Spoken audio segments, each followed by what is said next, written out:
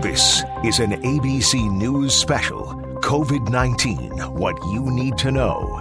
Here is ABC News correspondent Aaron Katursky.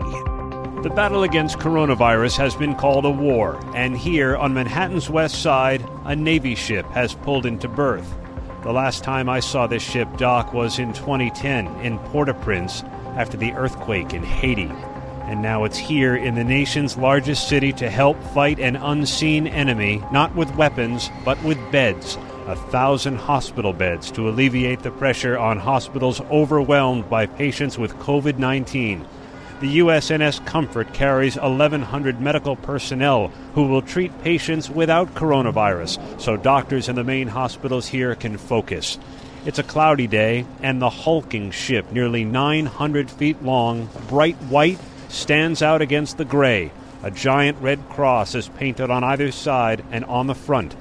The last time the Comfort came to New York was in 2001, after 9/11, a clinic for rescue and relief workers. Here's what New York City Mayor Bill de Blasio said after the ship docked. It's not just about the beds and the doctors and the equipment. It's also about hope.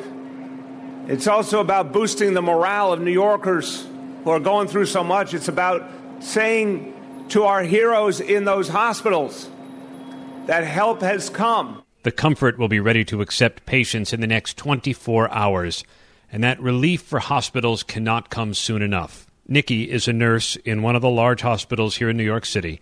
She agreed to talk to us on the condition we did not fully name her or her employer. And she spoke to us from home because she now is sick with the coronavirus, one of the more than 66,000 confirmed cases here in New York State. Nikki, how are you feeling? I'm definitely achy. That's the biggest issue that I'm having in terms of the virus itself. Loss of appetite. I did notice that I have some loss of smell today. I have a very slight remainder of smell, but compared to what my usual sense is, it's very, very diminished. But I would have to say that my biggest complaint is body aches, and they're pretty intense. It's almost like the pain is generated from the bone. It's very hard to explain. I've never quite felt anything like it. I've had friends help me. I had a friend come bring me a portable oxygen monitor so that I can just keep an eye, because from what we're hearing in the hospitals, if you do get to a point where the respiratory involvement becomes an issue, it happens pretty quick and without warning. So I'm just staying on top of it, being diligent, making sure I take care of myself, which for nurses is never easy, but I'm trying my best in that respect. When do you think you contracted the virus? I'm really not sure. I feel like, not to sound like an alarmist, but at this point, in terms of what I'm hearing and how the numbers are multiplying, it really makes you beg the question of where did you catch it? Now, I was working bedside with confirmed positive patients Monday, Tuesday, and Wednesday of the week that I ultimately got my fever on Thursday into Friday night. So I have to assume that that was my point of contact in terms of transmission. So you're wearing protective gear. What's the supply of that like around the hospital? Because we've heard horror stories in different places. So the supply is not horrible, but I will say that there are other floors that we've transferred patients to where I see nurses without N95s. And there's a certain guilt in that, actually, when I'm transferring a patient and I have my N95 on and I'm, assumed safe with that mask, and then I'm handing care over to another nurse who's just wearing a plain surgical mask. And I'm not sure what the decisions are being made in terms of how these masks are being allocated, but there is a certain guilt in myself, at least, when I hand that care over to another nurse and I ask where the N95s are, and I see that look of just sort of blankness in their eyes. And it's really upsetting for me and my colleagues. What's it like generally in the hospital, caring for all of these COVID patients? There's a heaviness in the air, an invisible heaviness on top of the fact, besides the virus being invisible, there's a heaviness in the air that we just want to do more for these patients. Everybody wants to do all that they can. On the up note to that, the teamwork is off the charts. I have to say I've worked in some pretty intense environments as a med-surg nurse and critical care bedside nurse, and The teamwork that is being exhibited right now between nurses who don't know each other, don't have working relationships, is just amazing. Everybody's there. Everybody's offering a hand. Everybody's on top of it. How can I help you? What can I do? And it makes me really proud to be a nurse in this climate right now. So given the situation there, what do you say to people who are not adhering to all of the protocols? There's a reason why these recommendations are being sent out to people, and it's because the influx of patients that is coming into the hospitals at this point is rapid. It's serious.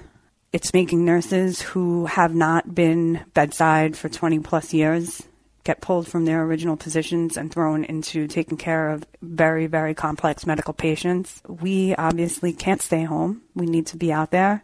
I am staying home now because I have to, but as soon as I'm well enough to get back in, I'm in, and I think it's important that people understand that your actions, just your actions alone, really can make a difference. While you're home recovering, any words to your fellow nurses? It's a really hard question to answer. I understand the fear that's in all of us. It's off the charts. I'm just going to say be careful. If you don't feel your assignment is safe, escalate it. Don't be, they're calling us heroes, but don't be a hero in these respects. You have a life, you have a family. Make sure you have the proper PPE. Make sure you're stopping and thinking before you deglove. And stay safe out there. And I look forward to getting back out there with you guys. Nikki, our thanks, and please, a speedy recovery and well wishes to you and your fellow nurses on the front lines of this pandemic. You heard her implore all of us to abide by social distancing and other protocols. President Trump said those are going to last a little longer than he first anticipated. ABC News White House correspondent Karen Travers is here now. This is quite a switch from a president who eyed Easter as back to normal time, Karen. Oh, this is a major reversal from the president, Aaron, but he's now saying that Easter goal that he laid out last week to reopen parts of the country, he says that was aspirational. And of course, public health experts last week were really putting up the caution flags on this one. And now we're hearing it explicitly from the president's own top public policy experts saying Americans need to hunker down. But remember last week, it was 6 days ago, the president said he was hopeful to have Americans working by Easter. He said he wanted to see Americans getting into churches on Easter Sunday. Now, though, he's backing off of that and saying everybody needs to stay put for several more weeks. It wasn't clear what led the president to make the change, although undoubtedly he's consulting with public health officials. But he also seems, Karen, to have found a personal connection to this pandemic. Well, first on the expert side of it, Dr. Fauci was on Good Morning America and said that he had some intensive conversations with the president. And Dr. Fauci said, we convinced him, he listened. Because Dr. Fauci and Dr. Deborah Birx even last week were saying this has to be a day-to-day decision-making process. You can't just say, well, on April 12th, we'll do this. You have to look at the data each day. And Dr. Fauci said today that it's just not smart to lift these social distancing measures before this country has turned the corner. And that was a point that he said he emphasized to the president. But you're right. This seems to have gotten personal for the president. On Sunday at the White House, he talked about a friend of his who went to the hospital and one day later was in a coma. And the president said that the speed and viciousness of COVID-19 is really horrible. He says if it gets the right person. And Karen, Dr. Fauci mentioned when he was speaking with us that the president's been asking him the question that we all seem to be asking. When does this end? Dr. Fauci said the president asked if the country will need to extend social distancing beyond April, because that's what the president has announced in federal guidelines.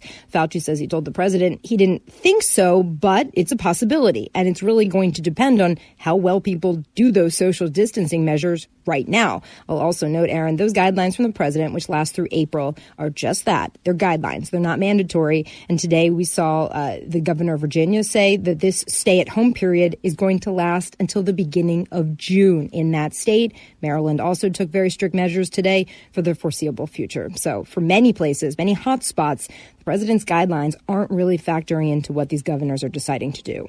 ABC's Karen Travers, who covers the White House. We wanted to note a passing. The virus that has killed so many now from all walks of life is blamed for the death of Dr. James Goodrich, a pediatric neurosurgeon famous for separating conjoined twins with intertwined brains.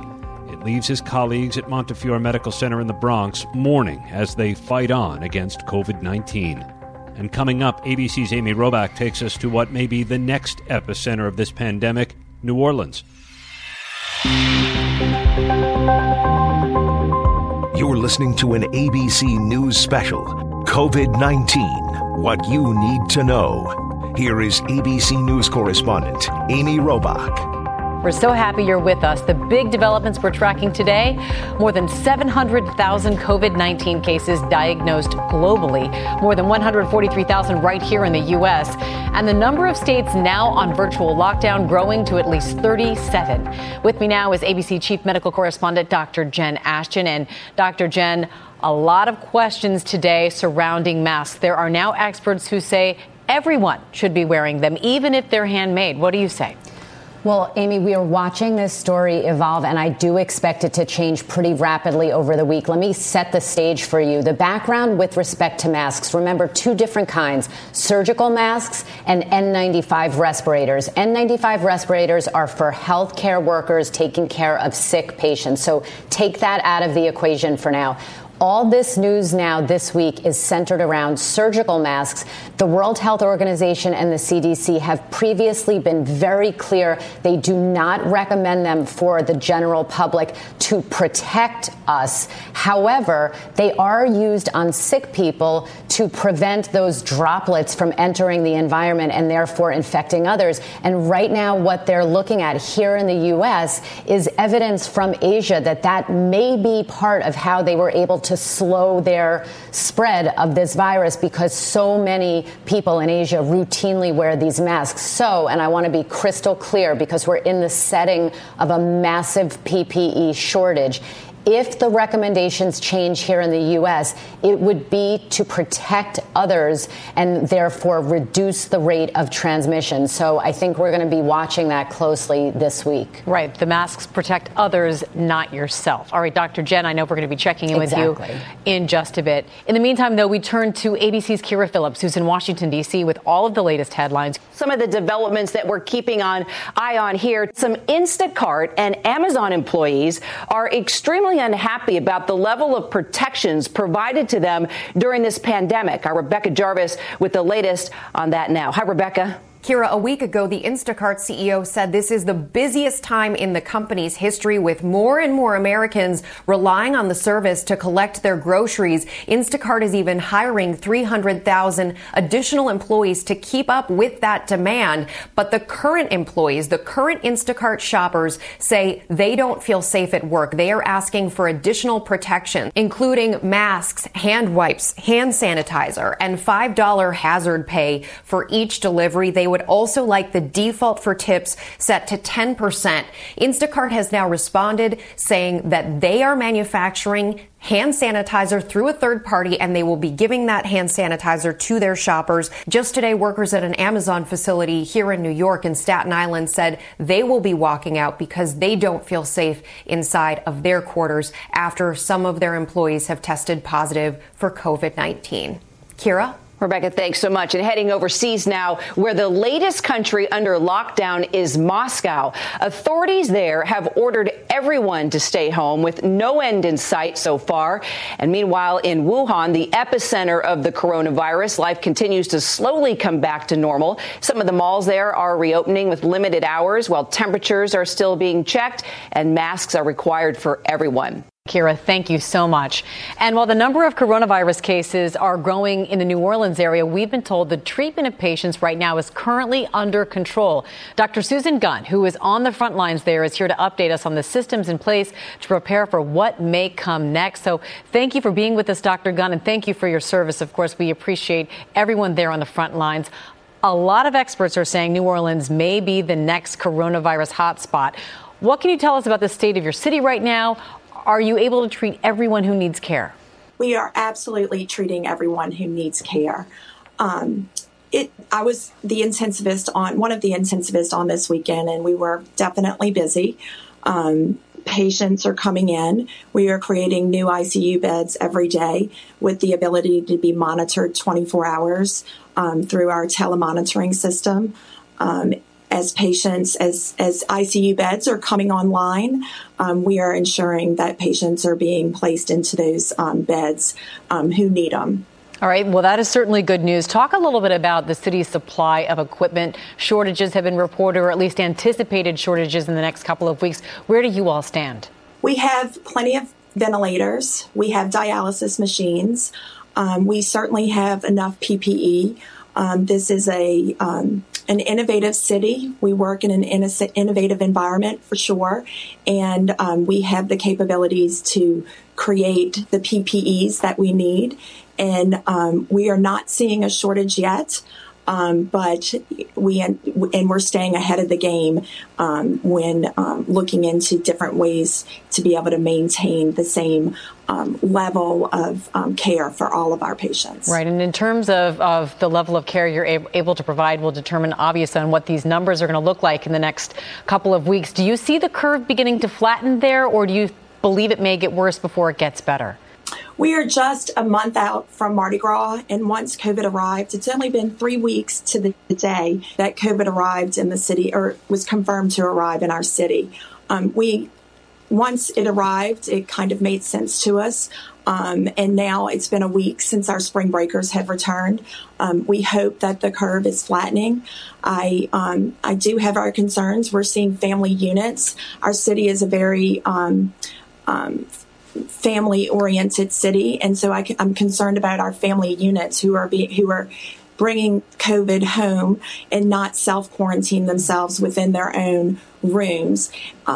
As family members, as physicians, we want to be able to touch and care for our loved ones and for our patients, and it's a different mentality with this type of illness that is so easily spread from one person to the other. Yeah. So we really need to get out there and educate everyone that once COVID virus come home, not only do you need to social distance yourself from the general public, but also from family members. That's important advice indeed. Dr. Susan Gunn, thank you for all that you do and continue to do. We appreciate your time today. Thank you. Well, these days, so many of us find ourselves filled with constant stress and anxiety during this crisis. So experts around the world are joining forces to make the public aware of the benefits of meditation and yoga, not only on one's mental health, but our immune systems as well. And joining us now via Skype is legendary meditation expert Deepak Chopra. Thank you so much for joining us today. And I want to start by talking about this live meditation event you led yesterday with participants from around the world, thousands of people, all meditating together. So tell me what that was like. It was wonderful. Actually, at one point we had 1 million people and the site broke down. So I had to go on social media to continue it. But it was a great feeling of relaxation and deep reflective thinking about how we can actually use this adversity to improve our well-being. We're talking about physical hygiene, but we're not talking about mental hygiene. That's true. And you can see the need if you had 1 million plus people joining you. And you, along with the top scientists, are saying that there are strong benefits to meditation and yoga as it pertains to COVID-19 and our immune system. Talk about what those benefits are. Okay, so when you breathe deeply, or even slowly, if you take a deep breath and you consciously breathe deeply and you're aware of that, or when you practice any form of meditation, what happens is inflammatory markers called cytokines, they go down. When people are stressed, their sympathetic nervous system is on overdrive. They secrete cortisol, adrenaline, which compromises the immune system. On the other hand, with meditation, you stimulate the parasympathetic nervous system, which causes deep relaxation, brings down inflammatory markers, and actually activates the genes in your body that are responsible for self-regulation or healing. So meditation does the opposite of stress, which is compromising your immune system. Meditation enhances your immune system. There are many mechanisms around this, but mainly it's activation of genes that are responsible for self-regulation and healing, and also bringing down inflammatory markers, which are associated with morbidity and mortality. Yeah, so these studies have been done extensively now with many institutions. Deepak Chopra, thank you so much for joining us. We appreciate it. Thank you very much. Thank you very much. This ABC News special continues after this.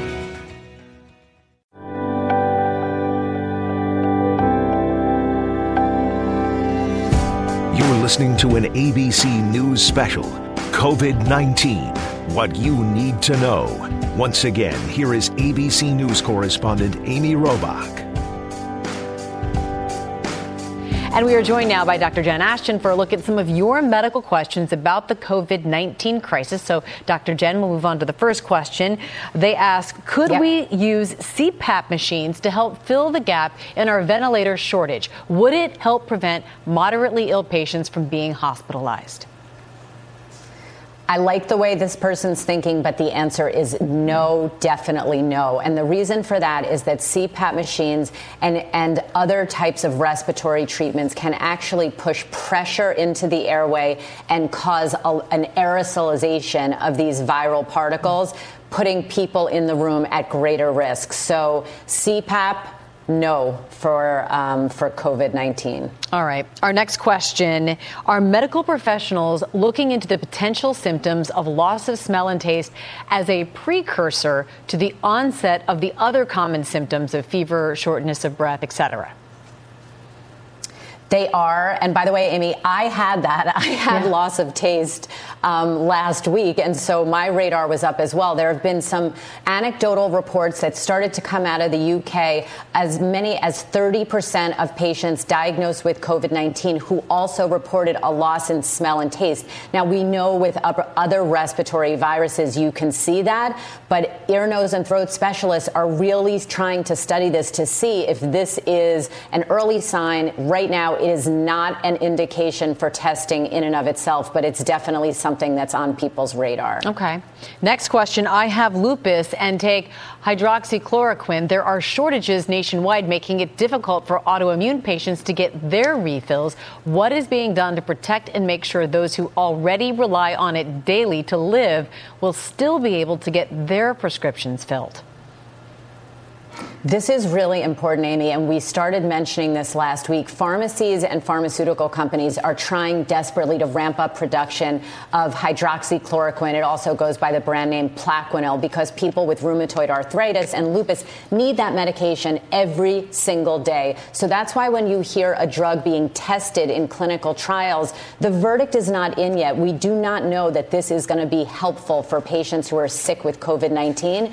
And unfortunately, you know, the train left the station and everyone tried to get their hands on it. And right now, there's no indication that that can help. And it can also have risks. So it really needs to be reserved for patients who have been prescribed it, especially for autoimmune conditions. All right, this next question, and I've had a lot of people asking this, wondering this. Is it possible to have had COVID-19 in late January or early February without having traveled outside of the country? Short answer, I think it is possible. You know, we have to remember that in China, they started seeing unexplained pneumonia in December. So with 10,000 people or more coming into the United States from Asia every single day before the travel bans were put into place, of course it's possible that some upper respiratory infections, especially in February, were COVID-19, and we just didn't know about it yet. But again, when we get those antibody tests, the blood tests to check if we've been exposed, that may be able to give us some detective work information on that. Yeah, it's interesting. My brother's a physician, and he said in February he was treating people with what he called SSV, some sort of virus. And so now the question is whether or not that was actually COVID-19 back then. And so we'll wait and see when we get that test, correct? Yep. All right. Yep. A lot of people asking that and wondering it. Next question. I am a cashier at my store, put up plexiglass sneeze guards on our registers between us and our customers. Can the droplets still go around the plexiglass sneeze guards?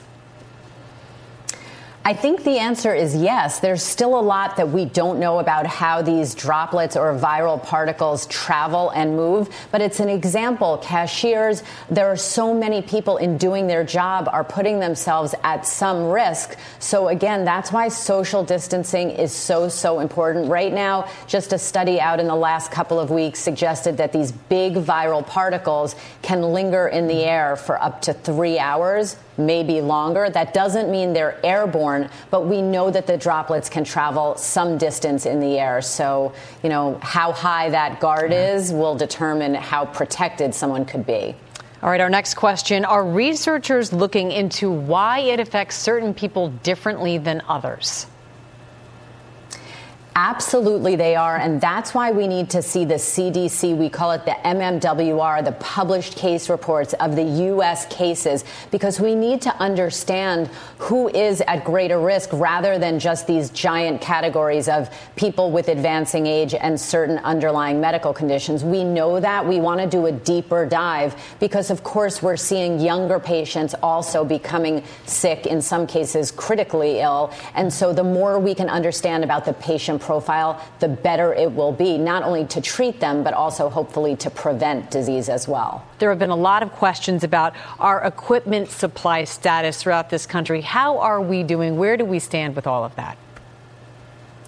Well, Amy, when you hear a lot about ventilators and ventilator numbers and need to manufacture more, but when you talk about surge capacity here in the U.S., it really depends on 4 S's: space, supplies, staff, and systems. And you've heard me probably say this before. Ventilators are critically important, but they don't run themselves. They need respiratory therapists and critical care nurses. In a crisis like this, anesthesiologists and nurse anesthetists can operate them. But with a ratio, it's not 1-to-1. So, there could be, let's say, 4 patients on a ventilator for 1 professional working with them. So it's not exactly the number of ventilators that's so important. Yeah, that's a factor, but it's really the healthcare professionals that operate those ventilators just as important. The other thing is, when you hear about this ramping up of manufacturing, these are specialized pieces of equipment that take time to manufacture, and they need to run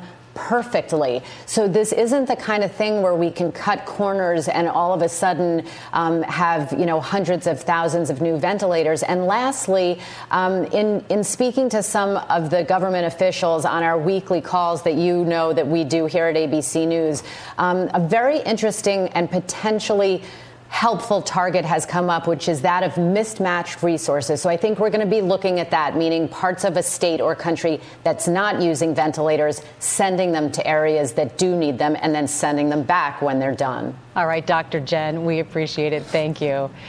And there is much more ahead here on What You Need to Know. Moving back in with your ex for the sake of the kids in the coronavirus pandemic. There are families trying to make that work. We're going to check in with one of them next. This ABC News special, COVID-19, What You Need to Know, continues after this. You're listening to an ABC News special, COVID-19, What You Need to Know. Once again, here is ABC News correspondent Amy Robach. We are all facing massive disruptions to our lives, but especially for blended families, is it best to keep shuffling the kids back and forth between homes, or is it time to put personal differences aside? Well, that's exactly what one family was grappling with before deciding eventually to hunker down all under one roof. Shared a lot of my story on social media and on my website, themoms.com. You couldn't have paid me or told me I would make $1 million to ever live in a house again with my ex-husband.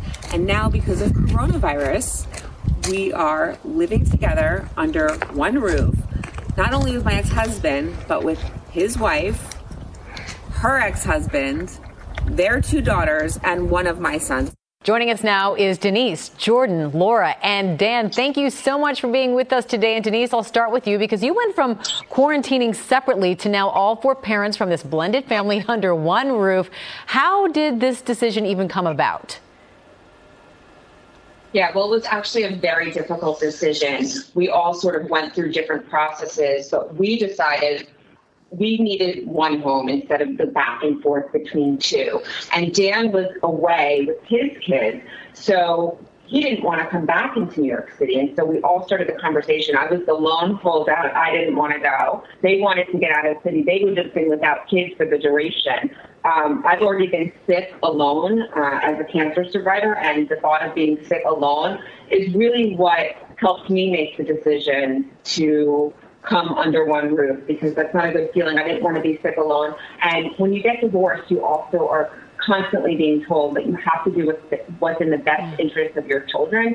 And we all came together to really decide that this was the best interest for all of the children. I mean, it's commendable. And I know anyone who's been divorced or who has gone through a similar situation is really thinking, could I do this? So, Jordan, you're the new face of a modern family during this corona crisis.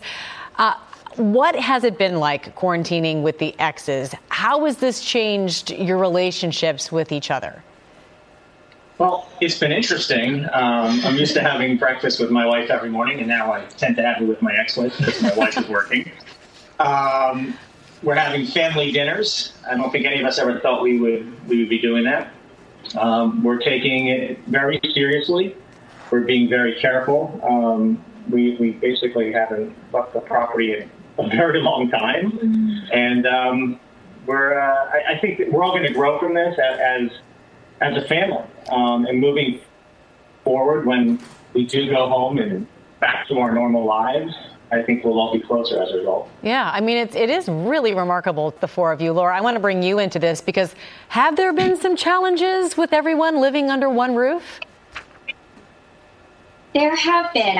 First, all four of us worked, so we had to find space for us to all be able to have our work day in place. Privacy, confidentiality. The kids have online learning now or distance learning, so they have to have their place in the home as well. So we had to kind of be really organized and deal with those logistics.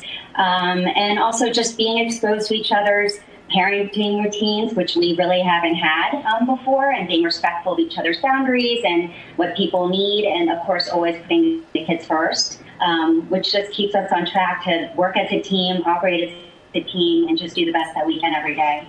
Dan, what advice do you have for other parents who have shared custody during this time? Would you recommend what you're doing to everyone?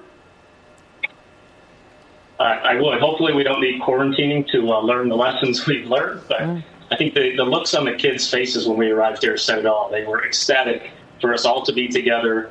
My daughters have another family, stepbrothers, a stepdad, the niece, and this was an opportunity to get to know the people that are important to my kids. And we're actually enjoying it. I'm playing video games with my daughter's stepbrother and tennis with my daughter's stepdad, and we're having board game nights and dinner nights. And so the advice is just try to get to know the people in your kids' lives, and whether it's in quarantine or when we're back to normal life. I mean, it's really beautiful. I am very impressed with all of you, and I hope that other people take to heart the lessons you're learning the hard way, but the right way. Denise, Jordan, Laura, and Dan, thank you so much for joining us today. We wish you good health and good spirits there together. Thank you. Thank you so much. Stay safe and be well.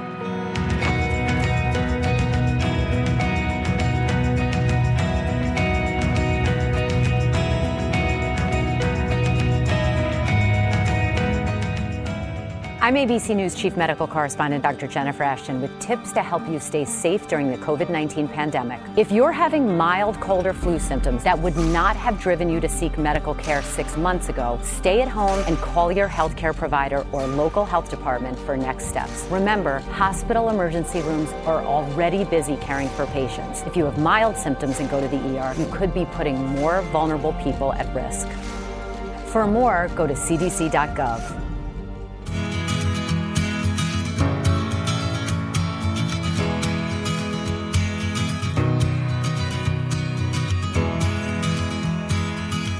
You're listening to an ABC News special, COVID-19, What You Need to Know.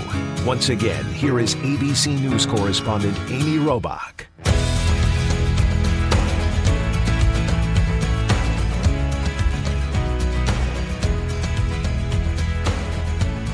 Welcome back. We have Dr. Jen Ashton joining us now for her final thoughts on this Monday.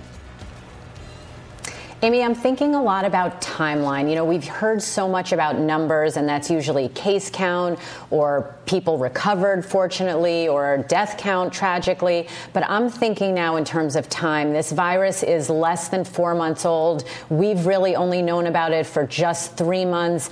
And the time is the key factor in flattening that curve and in social distancing. People need to remember that what we see today actually represents something that may have happened 2 to 3 weeks ago. There's an incubation period of up to 2 weeks, and then it can take time for symptoms to develop and people to seek medical attention. So we all need to think collectively here about what we are all doing today that can help us 2 to 4 weeks down the road. It's no longer acceptable to just think, oh, it's just a New York problem or a Washington state problem. We're looking at various states, various cities, Texas, California, Louisiana, Detroit.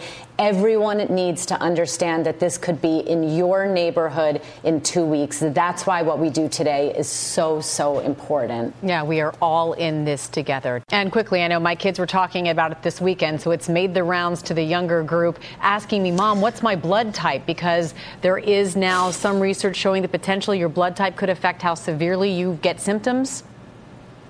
Right. Very preliminary. It hasn't been peer-reviewed yet data, but out of China suggesting that people with certain blood types were at significantly higher risk of becoming ill with COVID-19, and other blood types, type O, may be protective. Now, this is not going to be anything beneficial for the general public, but it could help stratify risk for healthcare workers. But again, it needs a lot more data. So right now, don't rush out and try to find out your blood type. Dr. Jen Ashton, thank you so much. That's our program for today. I'm Amy Robach. Thanks for listening to this ABC News special.